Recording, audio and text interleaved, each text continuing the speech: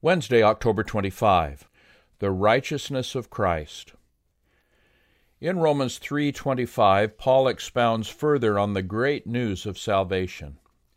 He uses a fancy word, propitiation. The Greek word for it, hilasterion, occurs in the New Testament only here and in Hebrews 9:5, where it is translated as mercy seat.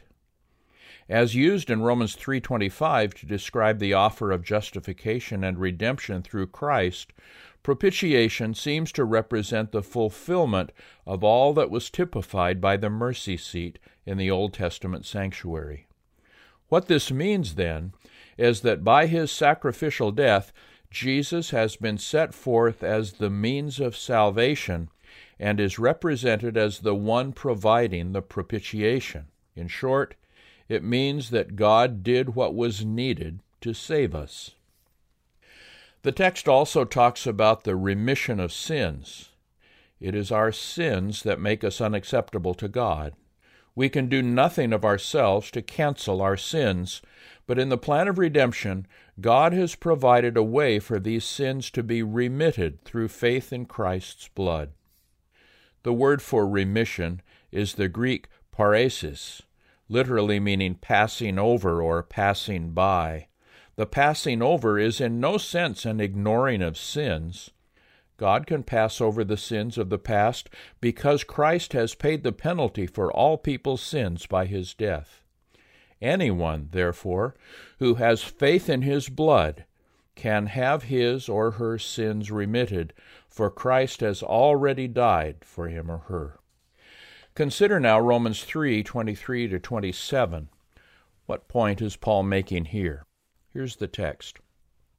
All have sinned and fall short of the glory of God, being justified freely by his grace through the redemption that is in Christ Jesus, whom God set forth as a propitiation by his blood through faith to demonstrate his righteousness, because in his forbearance God had passed over the sins that were previously committed, to demonstrate at the present time his righteousness, that he might be just and the justifier of the one who has faith in Jesus.